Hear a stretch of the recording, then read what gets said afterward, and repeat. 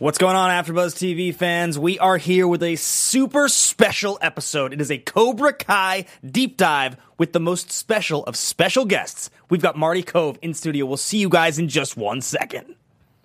You're tuned in to AfterBuzz TV, the ESPN of TV talk. Now, let the buzz begin. Holy smokes. Holy I am starstruck right now. I don't even know what to do with myself. This is so exciting. The team is back together, and we have a special guest. It's the Cobra Kai AfterBuzz TV team with Mr. Marty Kove. Yay! Welcome to the studio, man. How are you? I'm good. I'm just learning all about this world. Yeah. Yeah, you were talking about the difference when you were promoting like the original Karate Kid and now promoting Cobra Kai, and just the difference of the press. Well, back then, I mean, I was doing Cagney and Lacey. I didn't even have time to run off when they came out with the movie. I was on some other project in Eugene, Oregon, and all I remember is Ralph did press and Pat Morita did some press and John Avildsen did some. But it was really interesting because when the movie premiered, at the time my wife saw it with my son, and I said, "Well, how was it?" She said, "Oh, it's great. It was terrific. It's a great movie, And I said, "How was I?" And she said, "You're okay." Toughest critic for Yes. sure. That's all I knew about the movie because I was doing a series and then went off to do this movie of the week. And then after a while, it just, it seemed to be so important. I think years later, it became so important to so many people. As time progressed and you heard these stories from people, it was just a well-done movie with a terrific script. How long after the original one came out did you actually see it? It was a while. I think it was about 3 months. Really? Yeah. I was up in Eugene, Oregon doing this picture with Brian Keith at the time, and it was 1984, and I didn't see it. I mean, it wasn't around, and I was shooting nights. It was an action thing, and I would say 2 to 3 months after the premiere on Hollywood Boulevard, I went to see it. Wow. And I really liked it, but I didn't know it would move so many people. So you didn't attend the premiere? Oh no, I didn't. You didn't come back for it. I didn't come back for it. I don't know why. It's interesting to think back what was going on. I just couldn't get out of this one movie. Sure. And like now, I was able to. I was doing a film called VFW in Dallas, and I was able to. Things have changed. I was able to not only go to the premiere while shooting the movie, then go back to finish the film, and then go to a convention in Washington, then go back to finish the film, and then go to a convention in Dallas. And last week we flew in the morning, Billy and Ralph and I, in the morning on Saturday, flew to L.A. to do an Emmy event, and then flew back in the evening to finish the Comic-Con. That's a whirlwind. That is quick. This is a whirlwind, This is the world of being a superstar. In the digital age. So you are one of the toughest tough guys of all time. You've been playing action roles for, 40 years now? Yeah. Yeah. And the icing on the cake is that season 3 has now been greenlit of Cobra Kai. This is the most watched premium digital series ever. And we have a 3rd season coming up pretty soon. So congratulations. Are you excited about it? Thank you. Yeah, it was brought to me and it was written, Parrot Analytics declares this the most watched, digital show on the planet. And your only competition or network is Game of Thrones. So that was really just, since I love Game of Thrones, and so does everybody else, that was great to have that as your competitor. Yeah. And it's a pleasure to be part of something so well written, thanks to, Hayden Schlossberg and John Horowitz and Josh Heald. I've told the story many times where they persuaded all of us, Ralph and Billy first and then me, to come in episode 10 for myself on season 1 to set up season 2. And they knew more about our characters than we did. I mean, they just knew everything. And even when I came up with suggestions, they already had it. Yeah, right. I wanted to do backstories about Vietnam and talk about how Cobra Kai got its name and why I was so uptight about it. it's Kaylee Cuoco for Priceline. Ready to go to your happy place for a happy price? Well, why didn't you say so? Just download the Priceline app right now and save up to 60% on hotels. So whether it's Cousin Kevin's Kazoo Concert in Kansas City, go Kevin, or Becky's Bachelorette Bash in Bermuda, you never have to miss a trip ever again. So download the Priceline app today. Your savings are waiting. Go to your happy place for a happy price. Go to your happy price, Priceline. Mercy for the Weak and all. They had it. They just had it. They knew it. And I have legal papers full of notes that I worked with on. I met with some Army Rangers, and because that's what he was in Vietnam, and they had it. They had thought about all this already. So it's such good writing. I haven't worked with such good writing since the days of Cagney and Lacey, since the days of doing the initial movies, all three of them. So when they met with you and were, talking, and obviously, to persuade everyone, first, what was it, that persuaded you guys all to come back? And has that been pitched to you guys in the last, 30 years? Never as a series. Everybody has an idea about how to do a sequel. Another sequel to a hit movie. Whenever you I'm a big Western fan, so whenever someone pitches me an idea about a buddy movie, it's just like Butch and Sundance. Mm-hmm. Right. It's exactly that. It's like Lethal Weapon. It's really Lethal Weapon meets Butch and Sundance, and that doesn't qualify anything. Sure. The written word is what it is. And they were very persuasive, but they were really intelligent, and whatever they have expressed over this, I guess it's September. So this September, it'll be 2 years that we had that initial meeting. And whatever they've perceived has happened.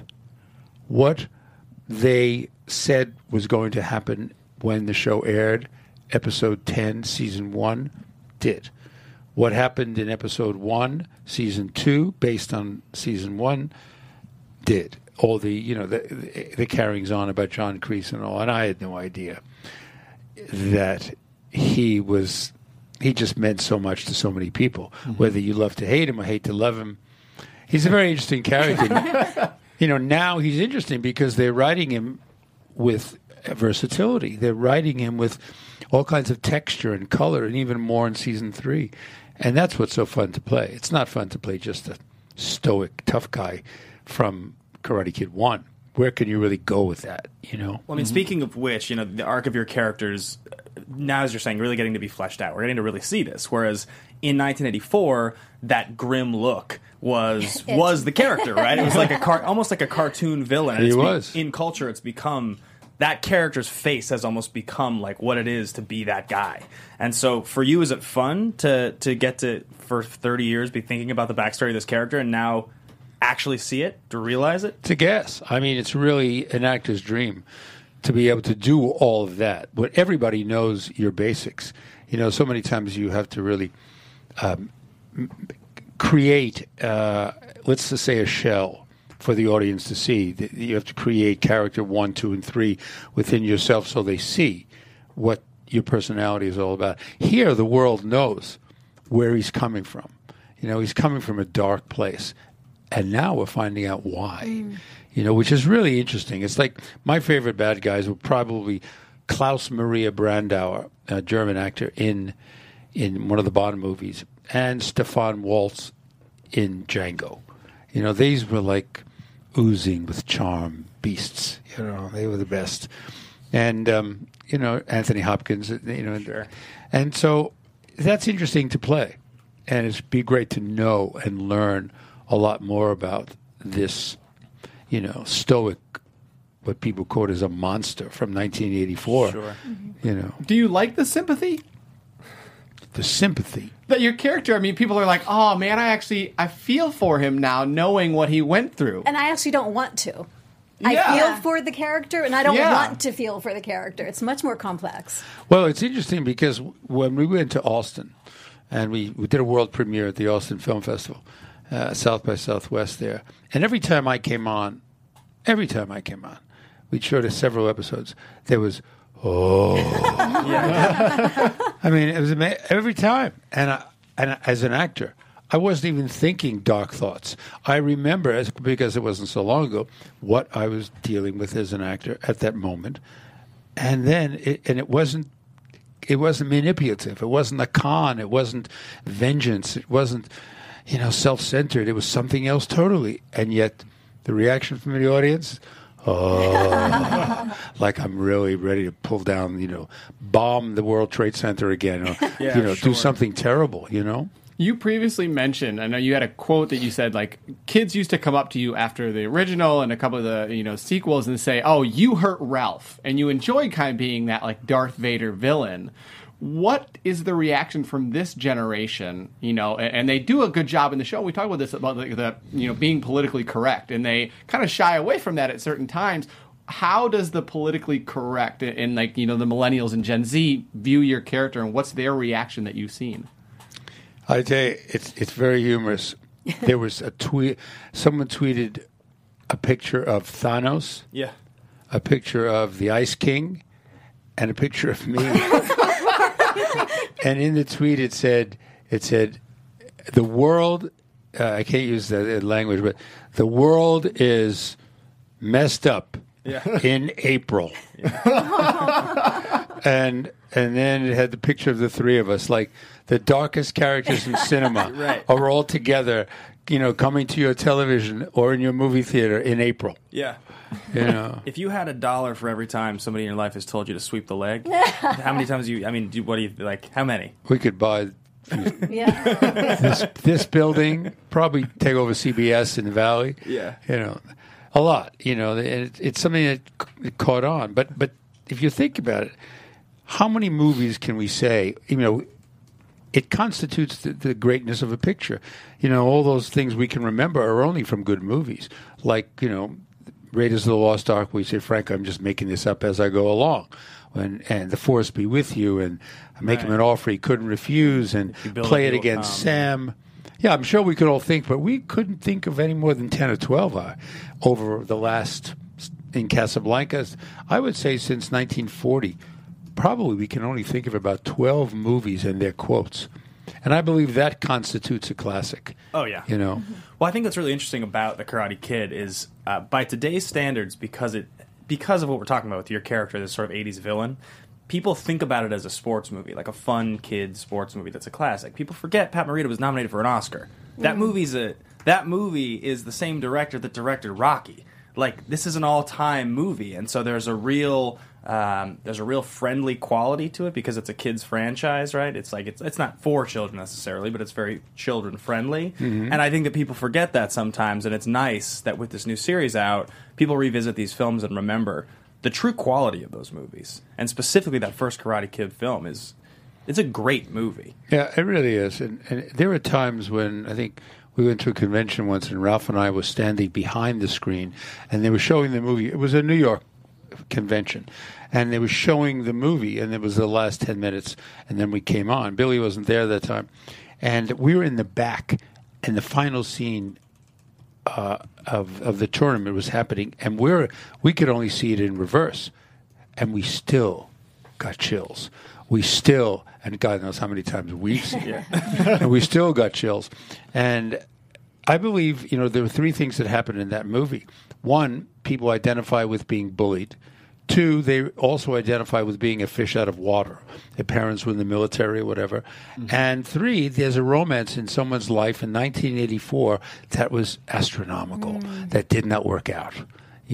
Or maybe did work out, But those are the three elements and the characteristics that we find mostly when we talk to people of why they recommend the movie to their kids and why the kids recommend it to their kids.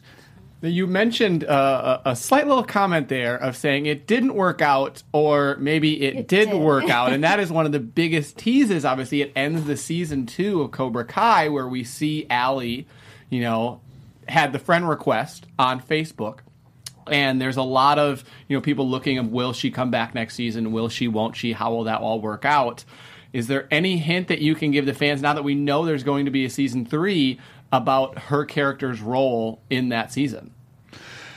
We don't really know very much. I mean, as actors, I couldn't even tell you what the scripts are like. I talked to John the night before last, and he just says there's a lot of crease, but I mean, and I never saw when I don't want to spoil it for anybody who hasn't seen season 2, but in the final episode of season 2, I never knew I did that till 2 weeks before. We don't really get those scripts, Would you like to have her come back? And how would you like her character to be shown in season 3? It's an interesting question because I thought about that and how, because Billy now he's in trouble again, and, Johnny Lawrence is, it's an interesting question.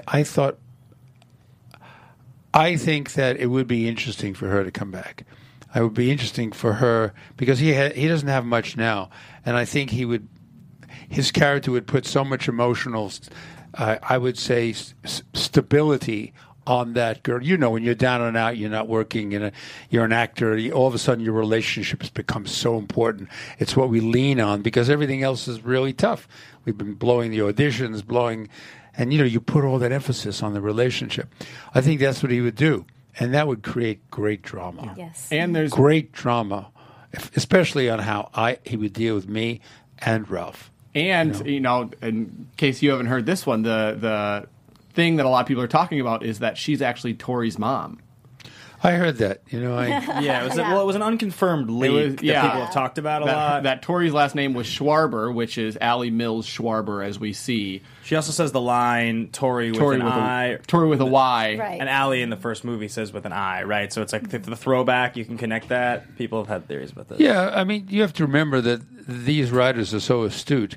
They've gone as far back as going into the archives of Columbia and find cuts and angles that weren't used in the movie but are present. The scene is present.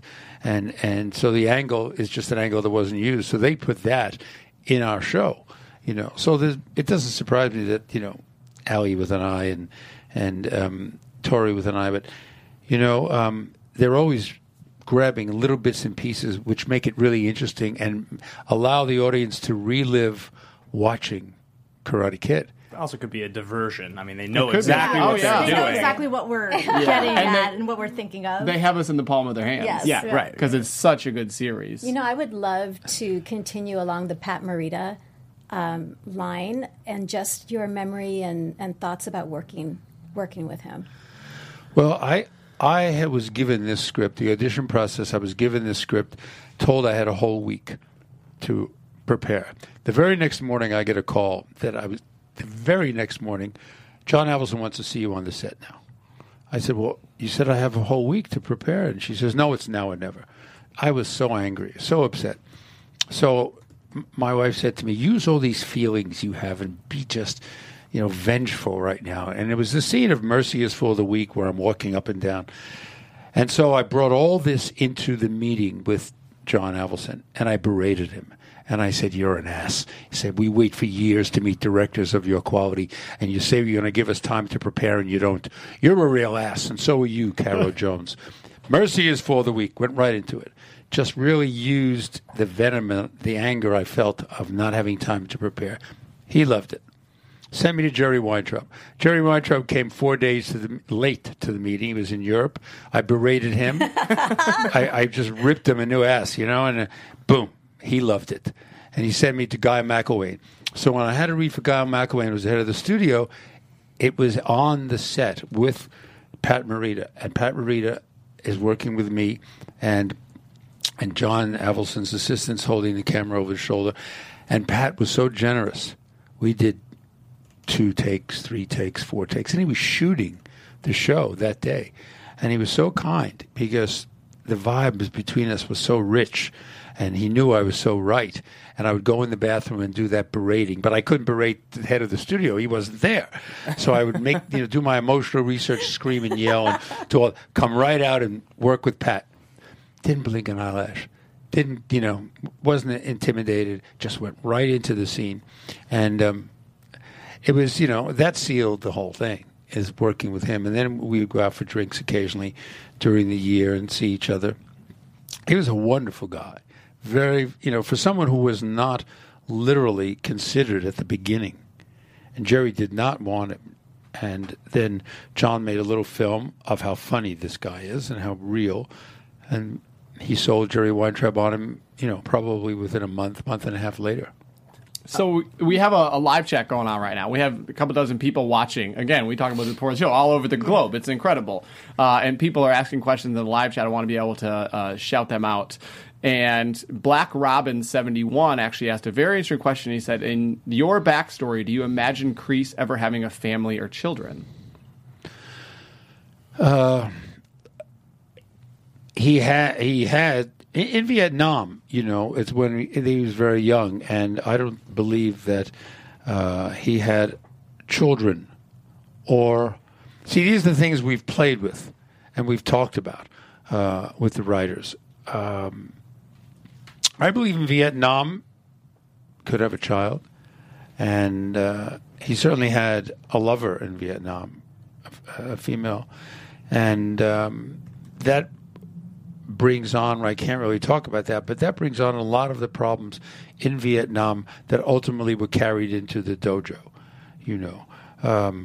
Mercy is for the weak, based on, Viet Cong children coming in looking for chocolate, looking for something, and then had a little remote as if it's in Afghanistan and blowing up and losing a lot of my platoon members by being merciful, by being kind.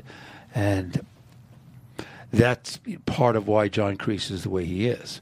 It's not totally unmotivated at all. But oh, sorry, go ahead. Oh, yeah. No, I was just going to say, we obviously in season 3 did get this backstory of Vietnam, and season 2, I'm sorry. I'm already getting ahead of myself here because I want it so bad. But, so we get this backstory, and we get to see the layers of John Kreese as well. Do you think but at the end of the season, he kind of goes back to that rock-hard kind of evil exterior. Is there more of a chance to see more vulnerability from this character? Unquestionably. I mean, I don't think of him as going back to that rock hard. What he's doing throughout the show is protecting the integrity of Cobra Kai. In other words, what Johnny did, I don't know how much you wouldn't say because you don't want to spoil anybody who hasn't seen it, but he felt that integrity was being jeopardized, the integrity of Cobra Kai. There's two things he cares about in his whole world. He cares about Johnny Lawrence like a father, and the only thing that supersedes Johnny Lawrence is Cobra Kai. Look at that delivery. So is this like tough love, basically? It's not like he's trying to give him a lesson in tough love and how to make it better? Yeah, exactly. That's why I have that last line where I say to him, you'll thank me for this one day, Johnny.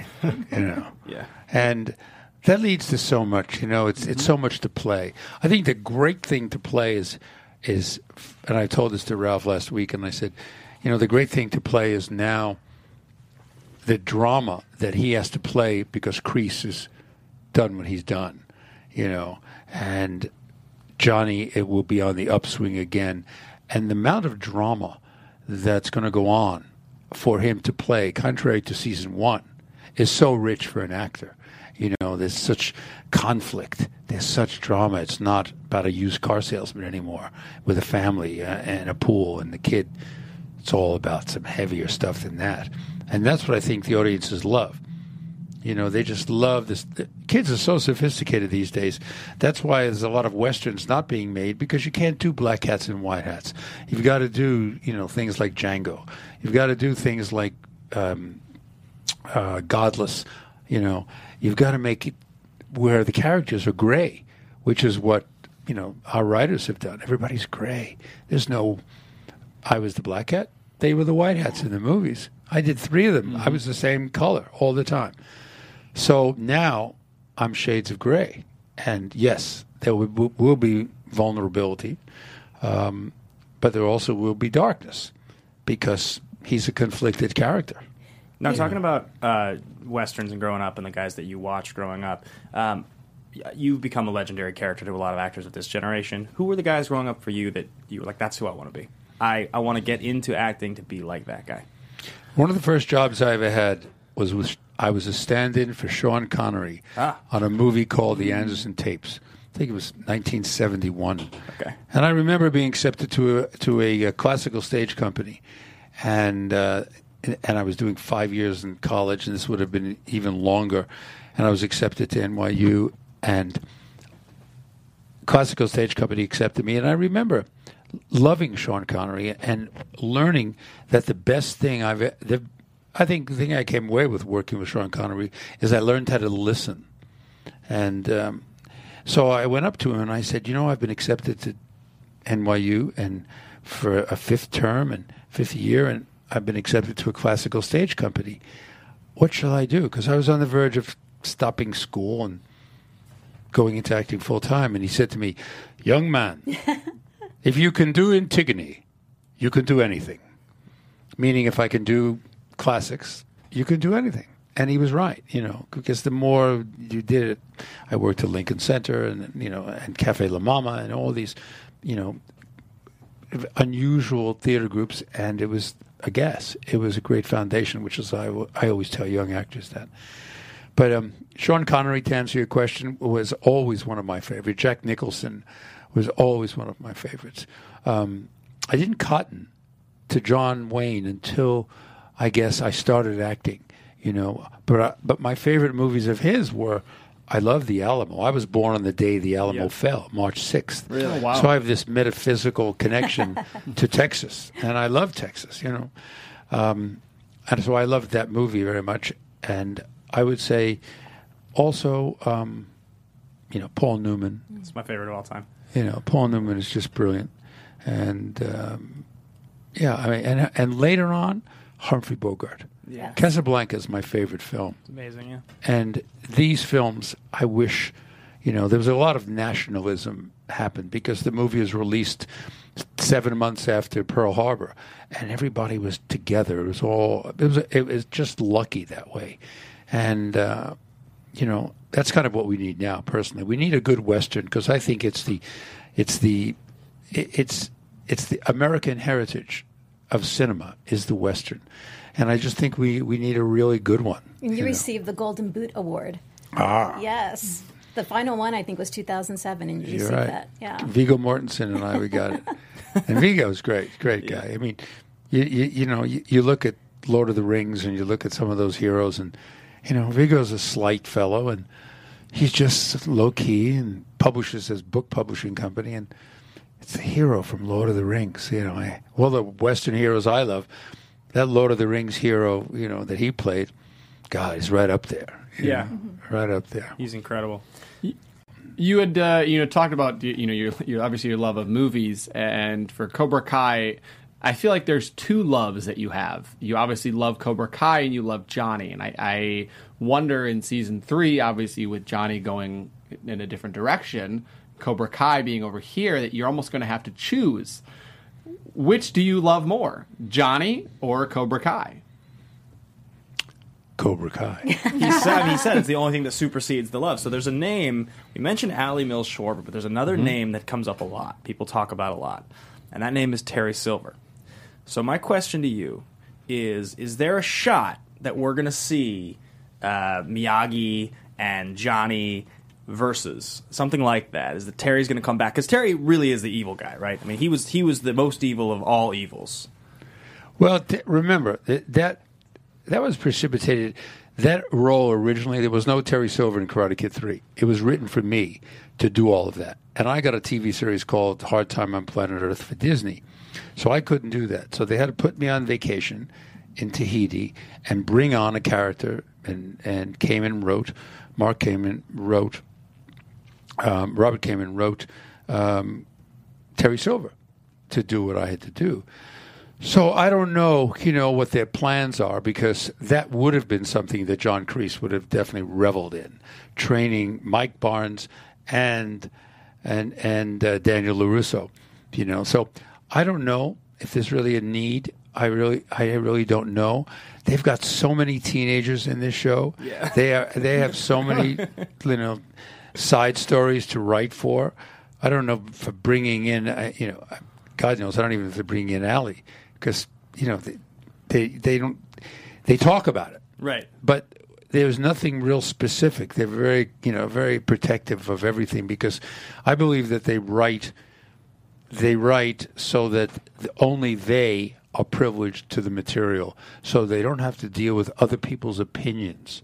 Mm-hmm. And then finally, when it's put to script, it's so good that you can't debate and say, well, why don't we do something else? Because they make the right decisions, these guys. They just make the right decisions. Yeah. When they pitched it to you, you said 2 years ago in September, how many seasons or how long did they pitch you of how long it would go? They just said, I'd be a regular in season 2 and season 3. So that was it. And I said, fine. But I believed them, because God knows it's changed for me. I used to take movies, and I made a lot of mistakes. I would take movies where I really liked the part, and then the script was just fair. But I thought my performance would enhance the picture. I was arrogant enough to think that, and 9 out of 10 times it never happened. Never happens. If it's not on the page, if you don't have that written word on the page, it doesn't matter how good your performances are. No, everybody forgets about you. You can have 5 lines in Raiders of the Lost Ark, and everybody will know everything about your resume. You can have the lead, and God knows how many times I've done this, the lead in something, and nobody goes to see the movie because it's not good. So I don't have an answer for that, but I know it'll be appropriate. Mm-hmm. I know it will ring true for the actor, because we've never had to play a false moment, ever. Everybody we're right there. It's easy to say. It's like working in the newsroom with Sorkin. Those cats were so good in that newsroom because the writing was brilliant, just brilliant. And we're blessed with the same things. I believe the greatest moment in the history of television is the opening scene from the pilot of that show. I think it's the single greatest speech to why America is not the greatest country in the world. I've probably watched it 100 times. He's unbelievable. I'm getting an award at the Hoboken Film Festival on the 17th this month, and I'm going to New York. And it sort of came... Death of a Salesman. You're going to go see it? No, I'm going to go see To Kill a Mockingbird. Oh, that's what I meant to say. Sorry, yeah. Oh, I saw Death of a Salesman. The movie I just finished, VFW, was with Stephen Lang. Yeah. Stephen Lang played Happy in the Dustin Hoffman version with John Malkovich on Broadway, back, it's like 86. And I saw it. But now it's To Kill a Mockingbird because I love Jeff Daniels. Yeah. When I was voting, I vote for the Emmys. When I got the disc of the 4 or 5 people to vote for the best actor in a series, and his was the monologue was the first on the disc, and I just looked at it and I said, "It's just so brilliant." And I said, it's my responsibility to look at the rest of the other. It was Cranston. It was a couple of other people. I said, I'm going to look. And I remember saying, he says, I have a big screen. And I said, do I really want to look? Because I know who I'm voting for. But then I was responsible enough to look at everybody. The disc ended, and I proceeded to vote for him. Because it probably is. That and his speech in the Civil War piece. It was a Gods and Generals? No, it was Gettysburg, the first one. When he addresses his... Yeah, he's amazing. It's unbelievable. The guy is just... And in Godless? Yeah. The only thing Western... Hostiles was brilliant. Really good, yeah. And got a bad deal, distribution-wise. But Hostiles' performance by Christian Bale was as good as Godless with Jeff Daniels. And those 2 performances are just brilliant. Tammy, I cut you off. I just had a question. So I looked up the term badass in Webster's dictionary, and it read, in Karate Kid Part 3, the effects team ill-timed one of the car window shattering shots, causing Martin Kove to inadvertently break the prop window with his own fist. He sustained several injuries to his hand but continued filming. Wow. This is in the dictionary? Yes, Webster's dictionary. No, really? Is it? No. So my question to you... Look at that smile. Look at it. My question to you is, how has the discipline of karate informed your work as an actor? It's very subtle. When I don't do it, I really feel it. It's like when you work out and you're working out for 2-3 months and all of a sudden you have to travel and you can't work out. You can feel it. You feel it in your body. Well, I feel it in the body and in the soul, in the mind.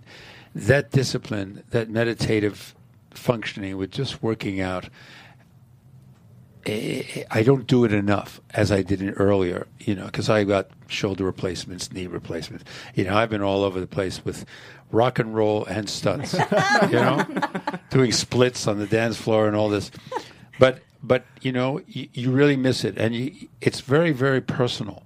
So you can see, you can only go so far without working out, and you can go probably a little further with not going to the dojo. But you feel like you're fasting. You feel lightheaded, and you feel in control of every movement you make in your body when you're studying and you're in the dojo 3 days a week and you're working out, say, 2 days a week with a trainer physically. I mean, that is the ideal thing. It's very tough to do because you need to work with somebody. You need to have your sensei with you to make sure you're doing it correctly, you're functioning correctly, spinning crescent kicks, front kicks. You really need someone there. And most of the time you try to, I think, engineer that. But you can feel it in your body, and you certainly feel the pressure for the rest of the world when you're not in tune with working out and going to the dojo and the discipline of karate. It's pure. It's a pure thing. It's almost inexplicable. I understand you studied Okinawa Te under Gordon Davarsala Shihan. That's what's listed on Wikipedia that we found it. So are you still doing that? Did you bring that back heavily when you found out that you were coming back for the show? What was that like? No, Okinawa Te was... I did a movie called Steel Justice. Okay. And Steel Justice was a film where the stunt coordinator was familiar with Okinawa Te. And he came to the house and we worked out, 3-4 days a week. And that was just his style. And I liked the style because most of the time I was using Wagasashi's short sword, and he was teaching me a lot of that. As an actor, you try to legitimately get a black belt. But many times you're always doing black belt katas and moves and stunts. And yet you haven't really... You haven't actually gone into a place where you've been a consistent black belt. So, sure, I have a diploma, and I have a black belt in Okinawa Te and a black belt in Tiger Kempo. But honestly, I would like to start over again.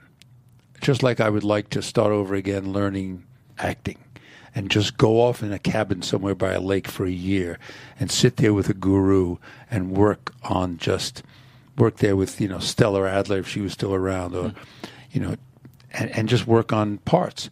Just like I'd like to go off with my own Shion, Tak Kubota, who I worked with in Glendale, the first one, and work on, because I like sword work. I like kendo more than I like karate. I like, weaponry. It's more romantic, I find, Open hand is terrific, but I prefer, sword work. Might we see some of the sword work you speak of in season 3, maybe? You could. I brought that up, so you could. but it was, there was so much going on in season 2 that all of a sudden the violence that was... I mean, can you just imagine John Kreese teaching his kids sword work and when to use that in your life when you go to school? Can you imagine? I feel like he would bring in anything he could at this point just to, turn heads. Yeah. Well, he is trying to better their lives. Yeah. I just don't know if walking into math class with a katana, in your belt is really, I mean, maybe he could have done it in the Toshiro Mifune days of Seven Samurai, But, anything is possible. To answer your question? Yeah. Yeah. I don't know how would curb it into not bringing it into class, but we'll see. Sure. With your character, it seems maybe at some point, based on the good versus evil, that good will probably win, and your character might be defeated or might go out. How do you want your character to go out in Cobra Kai at the end? Well, I've not really thought about the end. I haven't thought about the end, and this character has just really begun. So I haven't really considered what would be at the end, because as far as we know, he could make, which would be really attractive for me, to make transitions into greater realm of decency, but always have this edge. How many times have we seen the bad guys turn good in movies, and they always die? The bad guys turning good always die in movies. Always. And so it's something for like down the line, and they would plan something. I mean, I just did this movie, VFW, and everybody dies. William Sadler dies. David Patrick Kelly dies. Everybody dies except Stephen Lang. I mean, Fred Williamson dies. Everybody dies. And it's the story of the siege of a bar, VFW, and we all hang out there, and then the bad guys come, and we protect a girl. And the whole movie in Dallas was about this VFW, and it's called VFW. Mm-hmm. And we all die defending the honor of a girl we don't even know. I don't know if John Kreese would do that. Yeah. I mean, I don't know. I did this picture with Quentin Once Upon a Time in Hollywood. Yeah. And, those characters, they're from, you've seen the promo, so they're from a period of time in the 60s where Westerns were really popular. And there were 35 Westerns on primetime television in the 60s. And, I think back in that era, people would sacrifice themselves, the patriotism there. I would, for my grandchild and my kids, definitely put my life on the line. But there's a certain, things have changed now with patriotism. Things have changed now with people putting their lives on the line for loved ones and all. I think John Kreese, because of his attraction to Cobra Kai, would put his life on the line to maintain that after his death, the integrity of Cobra Kai sustains itself. Cobra Kai never dies. Right. Well, I think it's interesting you mentioned that about those classic characters, giving their life. Or there's that famous Eastwood movie from '93, In the Line of Fire, right? And there's the scene where Malkovich is holding him up, and he can literally shoot Malkovich and fall off the roof because the guy's going to try to kill the president, but he doesn't, right? And so that it's like it changes up the classic idea in these westerns, this black and white idea you mentioned, right? It gets more gray, right? You're going to preserve your own life, and I think that's a lot of what the development of this series and your character is about. You mentioned decency. I think we will have to see that decency. I don't think the audience wants the cartoon character. I think they want the decency. They want something more complex. They want the full arc that you're beginning to show us. I'm in full agreement. I think, you go back and forth. It's really interesting when you go back and forth, goodness and evil, and you go and that's where I think Indiana Jones, as much of a hero as he is, he's still the original one was really Dirty Harry. A friend of mine, John Milius, wrote this piece about a prejudiced, nasty cop. That's what turned Clint on, was the fact that this was a real man. This guy was prejudiced. He didn't like the guys. Do you feel lucky, punk? When was the last time we saw a cop stand there and do that in the movies? They've always been the savior, the white hat. And then that was 1972. So that began an era, or was the beginning of an era of reality and grayness. Up until then, through the 60s, all the Western heroes and all the shows, they were all white hats. They were all Lone Rangers. I was just going to say, we kind of touched upon some of the other projects that you have been working on currently or even in the past. I was just curious, because you've done such a wide variety of stuff, what type of criteria do you look into when you think, I got to play this character? I tell you that, I thought a lot about that when I was down to the wire on cable, and for the Ryan Reynolds picture, Deadpool 2, and I just thought that would be a lot of fun to play this kind of character. I'd never done a movie like that before, but because I never really got the script, I couldn't lock into that because they just gave you the sides at that point.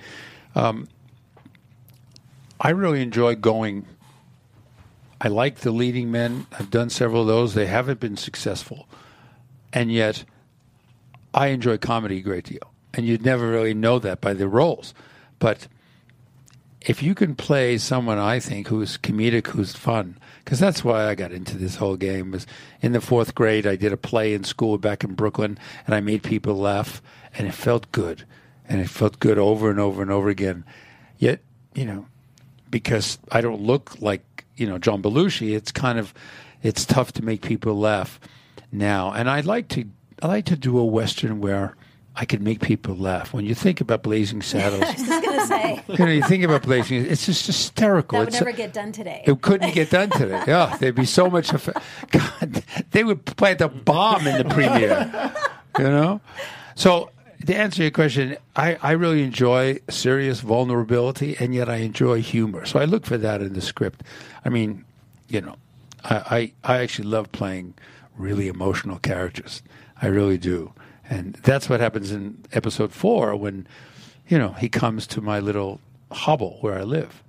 That to me is one of my favorites. And when I go and bring him back his trophy. Yeah. Those were my favorite scenes because they were just so soft and gentle and caring. I think those are also the scenes where, like, maybe someone at home who was not rooting for John Kreese at that point was like, man, I got to give him some credit there. Thank you. I hope so. I hope so. You mentioned working with Quentin Tarantino, obviously John G. Avildsen and John Milius you mentioned. Can you tell me a little bit about some of your favorite experiences, or maybe there's one that comes to mind working with a brilliant director? Well, John Milius was absolutely, he's terrific. Here's a man who wrote Apocalypse Now. Yeah. He threw all kinds of lines into Raiders and Jaws. He and Spielberg, they all went, and Lucas went to school together. But John Milius is like what John Ford was in his day. He just, and now he's not well now, and hopefully he'll get better. But the bottom line was he was a romantic. I just feel we don't have enough romantics because all these movies being made are all Marvel comic books. They're not romantic stories. They're hardcore stories about good and evil. And I find John Milius to be a romantic. And I was married to the soundtrack of The Wind and the Lion, a movie he made with Candice Bergen and Sean Connery. And it was fantastic. It was a little $5 million movie made by MGM in Morocco, So I find that working with people who have the same feelings as I do, these 3 writers I work with now, we're on the same page. Because, they have very little patience for nonsense. They have very little patience for notes. They have very little patience for anything except, because they are so smart, their perception. They have very little, if someone's not on the same page with them, it's okay. They listen to their ideas and then they move on. So for me, I think a romantic director. John was excellent. John was a great visionary. Know exactly what he wanted. I don't remember getting a lot of direction from John. He would just tell me never smile. He said, I want a Marty Cove twinkle. He says, death. That's what he wanted. And he would reiterate that for me. And, there's Larry Kasdan was a gas. And Wyatt Earp. I remember doing Wyatt Earp with him, and I would walk into the saloon looking for Kevin Costner, and I'd have a smile, and I was a cool Hollywood gunfighter with the guns slung down, and he'd come up to me and he says, "You've done Cagney and Lacey." He said, "When a bad guy, a perp, comes into a grocery or a 7-Eleven and he holds a gun to people, is he smiling?" And I said, "No, he's very serious." And he said, "You come in here and look for Kevin, very serious." And we did it, and it was brilliant. It was just, he knew what he wanted, and he was a big kid. And Kevin's a big kid. So it's like, I was in heaven just making a Western with all these people. So they're romantics. It just, I just enjoy people that have a great knowledge of cinema. And you can compare what your movie, Quentin is unbelievable. I mean, I do this scene with Quentin, and I put my feet up on a post like that. And it's a scene from Henry Fonda in My Darling Clementine, where he's playing Wyatt Earp and he puts his feet up on a post. I forgot what he's waiting for, and I said, "Do you want me to do this little thing against the post with my feet?" He says, "You know that movie?" And I said, "Of course I know that movie." I said, "Do you think you're the only one who knows Westerns?" And he said, no, we can't do that because we got to shoot between. But he is a guy who knows everything about cinema across the board, and he's a pleasure to work with. So those are the kind of people that you'd like to work with only, to be perfectly honest. Yeah. Mm-hmm. Were you on set working with Leo or Brad Pitt that day? Yeah. Any stories with Leo?